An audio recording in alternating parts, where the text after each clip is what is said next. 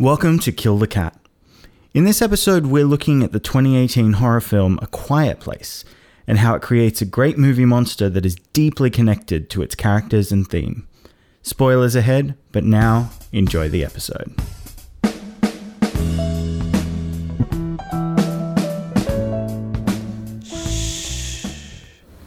Today we're talking about A Quiet Place and how to make a movie monster.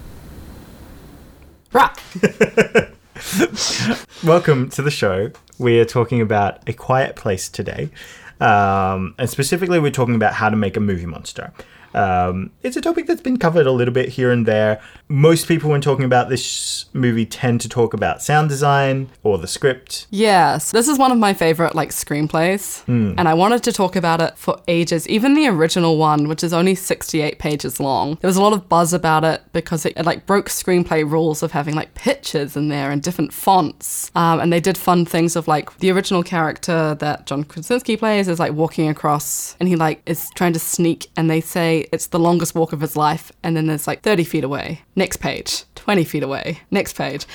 So they used blank space in a really interesting way. Mm-hmm. And as interesting as that is, I felt like a lot of other people talked about that. And a lot of other people talked about sound design. And we try to come in to our episodes with something new to talk about, ideally that hasn't been covered a million times before. And then we thought about, what about talking about the monsters? Specifically, the monsters in A Quiet Place, and how they serve the story and the theme and the world. And just generally how to create a good horror monster. Because there's lots of people who write monster scripts, and a lot of them don't always hit the mark. Yeah, so let's dive into how to build your own movie monsters. All right, so the first point I would say for anyone designing a monster is actually to not show us the monster itself. Because the thing that makes monsters scary is not actually the monster itself, because any monster that's going to kill you is basically as scary as the other monster that's going to kill you, right? It doesn't matter if you're watching Alien, Predator, It Follows, or A Quiet Place. If the threat is that the monster is going to kill you, they're all kind of on the same level. But actually what makes a monster really interesting is the culmination of all the risks that it poses to the character. And so that links into your themes, that links into who the characters are themselves. And from the outset of A Quiet Place, we're set up with, the greatest risk for this isn't the character losing their own lives. It's actually for the parents losing a child, or for, children's losing a sibling. It's basically losing loved ones. They establish this in the very early scenes as to how suddenly it can happen.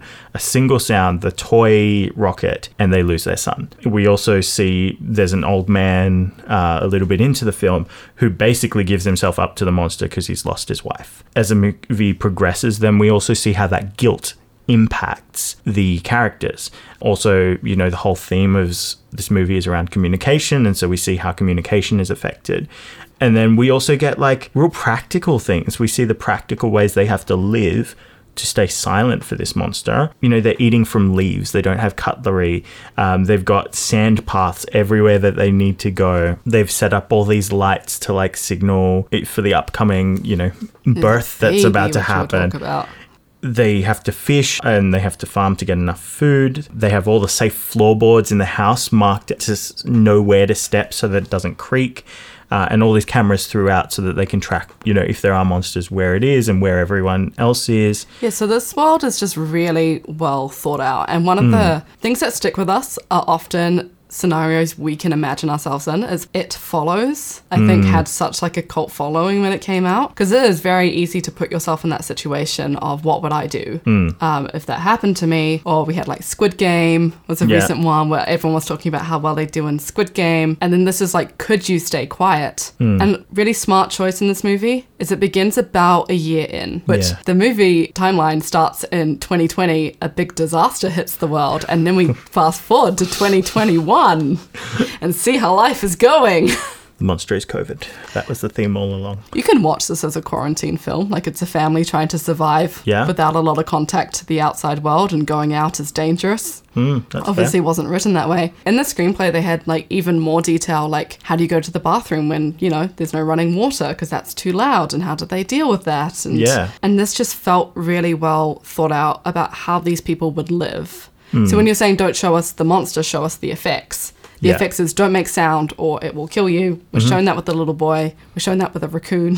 Yep. Poor raccoon. Yeah, I think it sets the stakes really high. Like, yeah, we will kill this small child. Anyone can die from this. Anyone can die, including the kids, including the baby. There's also a really, the very famous note from Alien was like, and Jaws as well, whereas they didn't show the monster a lot because in Jaws, the shark just didn't work.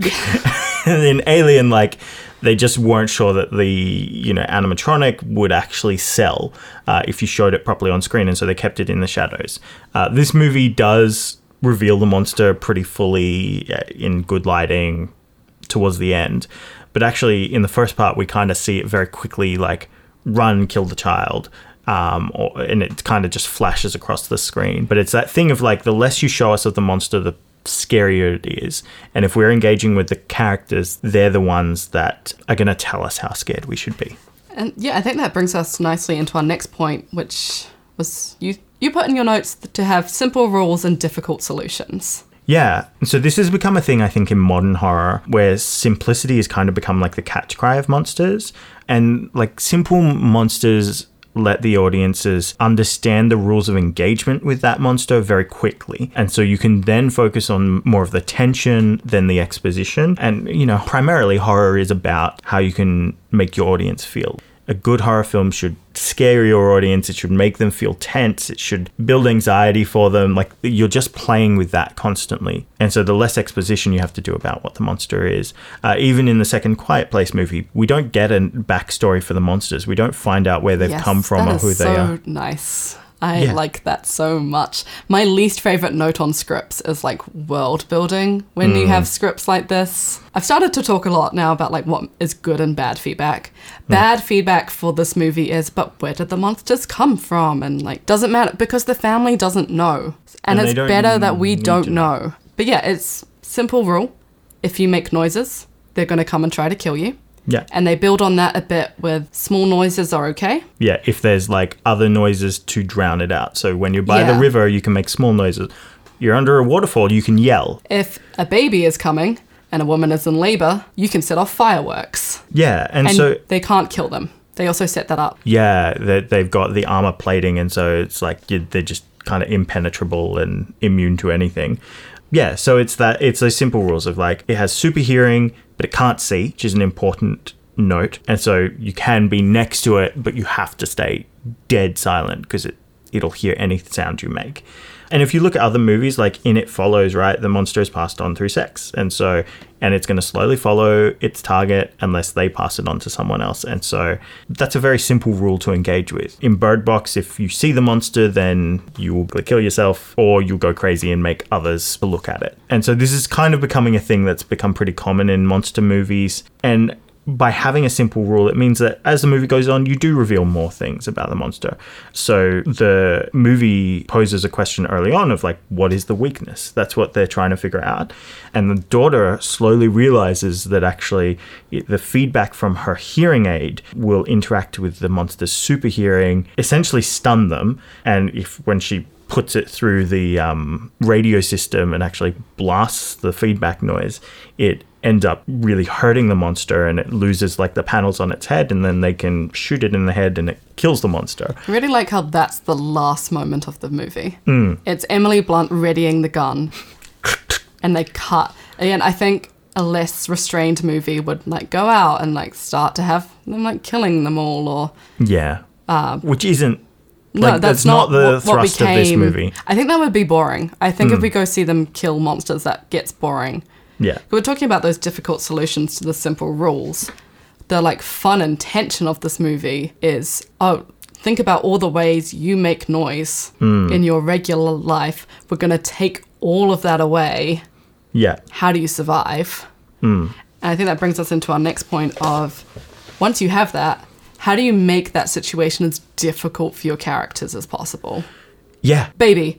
I mean, yeah. If you need to not make a sound, having a baby in the picture at all, let alone then a woman having to give birth to that baby.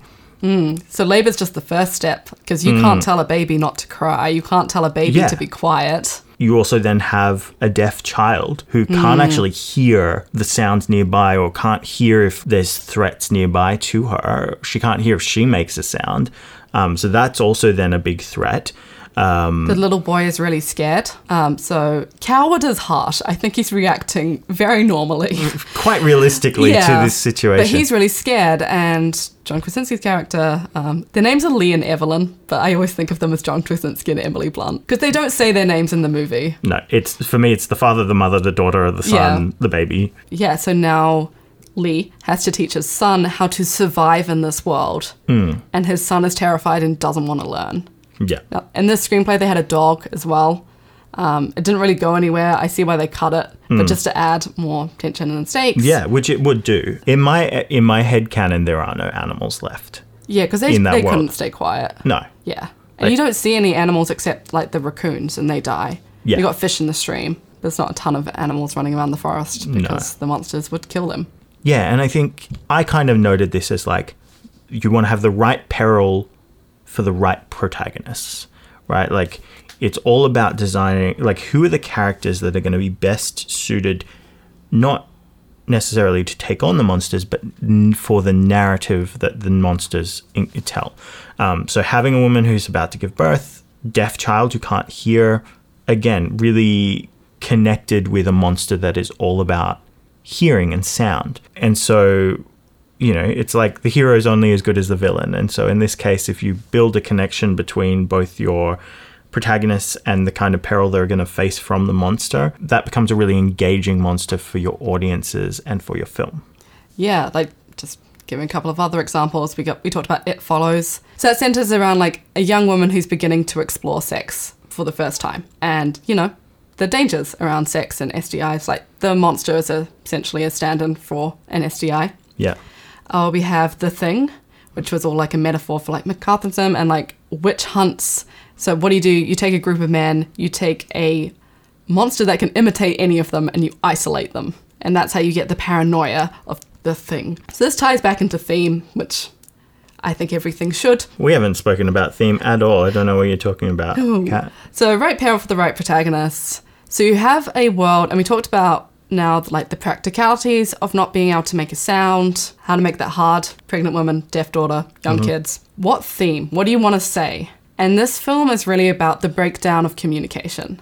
So we talked about this little boy who dies in the beginning. So what happens there is the deaf daughter wants to give him a toy. It's a toy that makes sounds. The batteries have been taken out. No one sees when the little boy takes the batteries and put them back in. It's no one's fault, but the daughter, Regan, blamed herself and believes her father blamed her. So that is the miscommunication that's happening. And throughout the film, he's trying to show affection to her. He's trying to build her hearing aids, even though she doesn't know that. And then he finally gets to the waterfall with his son. And the son is like, have you told her lately that you love her? Yeah. She doesn't know, which is when we get to the climax. Lee finally says, I love you. I've always loved you through sign language, which is when he makes a sound and gets the monster to come for him. And they defeat the monster at the end by Regan finding the hearing aids, hearing her father's love for her, and then they get to beat the monster. Yay. A Quiet Place, yes, it's literally about a group of characters that stay quiet, but it's also they are staying quiet about their feelings and affections for each other, which need to be spoken out loud. They're also staying quiet about the guilt that a lot of them are carrying. Like, Regan doesn't say it. Dad doesn't say it. Emily Blunt's character doesn't say it until later on when they've got the baby, where she just talks about, you know, she's like, I should have been carrying him. Yeah. And I could have carried him. And yeah. Who are we if we can't protect them? Which it goes back to that thing of like, what's the worst thing that could happen in this world is losing a child. Yeah.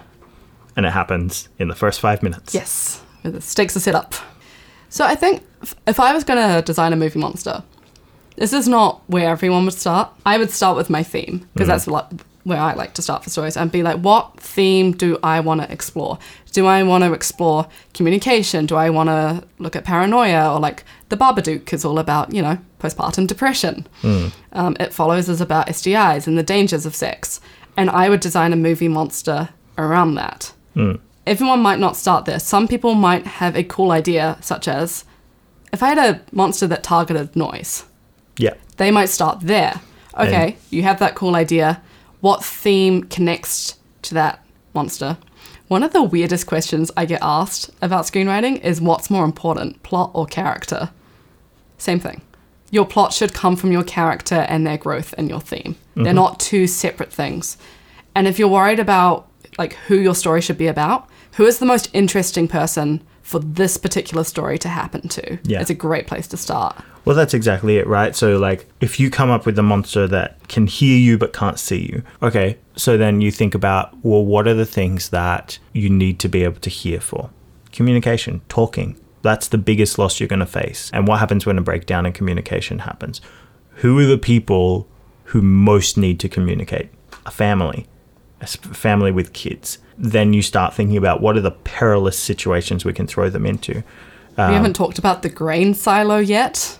Yeah. But yeah, just that idea of, okay, you're in a grain silo. If you move, you're going to make noise and attract the monsters. If you don't move, you're going to like essentially drown or suffocate in this grain. Yeah. That's one of my favorite sequences. It's just like it's there and it builds so much tension for the movie, and it's another thing going on in amongst childbirth and a baby, and then they have a safe place with the baby and then immediately floods. And Emily Blunt wakes up to see there's a monster in the room next to the baby, and she's like, ugh. And just Chekhov's nail. The moment you see that nail come up, you're like, you know what's going to happen. Someone is going to step on that nail. There is going to be a foot going straight onto that. Which goes back to that idea of like, when do we make noise? When we're in pain. When we're running away. Little things like even when they're playing Monopoly, and accidents happen, they knocked over a lantern by accident. Yeah. So considering all of that and then wrapping that all up in theme and character growth, and then have your climax and your defeat of the monster. It's kind of where It Follows goes off the rails for me in the third act. People can disagree with me with that. Is thematically, how do I beat this monster? He's going to tell Regan he loves her and makes noise to sacrifice himself. That leads to her finding the hearing aids. That leads to the monster's defeat. And look, you can apply these lessons even if you don't want a monster, if you just want a villain or an antagonist. Well, I think natural disaster. I think the reality is that these lessons aren't exclusive to horror, right? Like they go back to any film you want to make. It's about pairing, whatever you're starting with. If you're starting with a character you know well, then think about thematically what's going to be the biggest challenge for them, and then what's the environment that you can throw them into. As an example, like Liar Liar, right? It's about a guy whose kid wishes that he's not going to be able to tell a lie anymore. Who's the perfect character for that? A lawyer. Yeah, and a pretty crappy lawyer. Well, he's good at what he does, but morally, but he's a crappy person. Yes. Okay, so a lawyer can't tell a lie anymore. That's brilliant. I think my takeaway for this and just any writing is like, whatever you're starting with, focus on design. If you're starting with a protagonist, focus on designing an antagonist that is the best suited for them. If you have an antagonist, if you have a monster, focus on finding the character that is best suited to deal with that monster or to suffer under that monster. Because again, as I said at the start, like the monster is not the thing that is scary, but the thing that is scary is the risk that it poses to your protagonist and the culmination of all those risks. And that's how you get A Quiet Place. That was our episode on A Quiet Place and how to create a movie monster. If you'd like to keep up to date with the podcast, make sure you click follow or subscribe on whichever platform you're on. And if you have the time, leave us a review or tell a friend. It helps us grow the show and bring you more episodes, like our very special upcoming series, Marvel Madness. More info on that soon.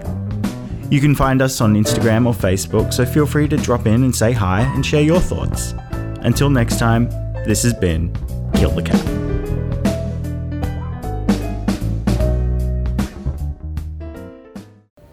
Fuck you, plane. Go away. Very important podcast. We got a plane, we got rain, we got... Pain. Yes, but that's internal. That doesn't interrupt the podcast. It fuels the podcast.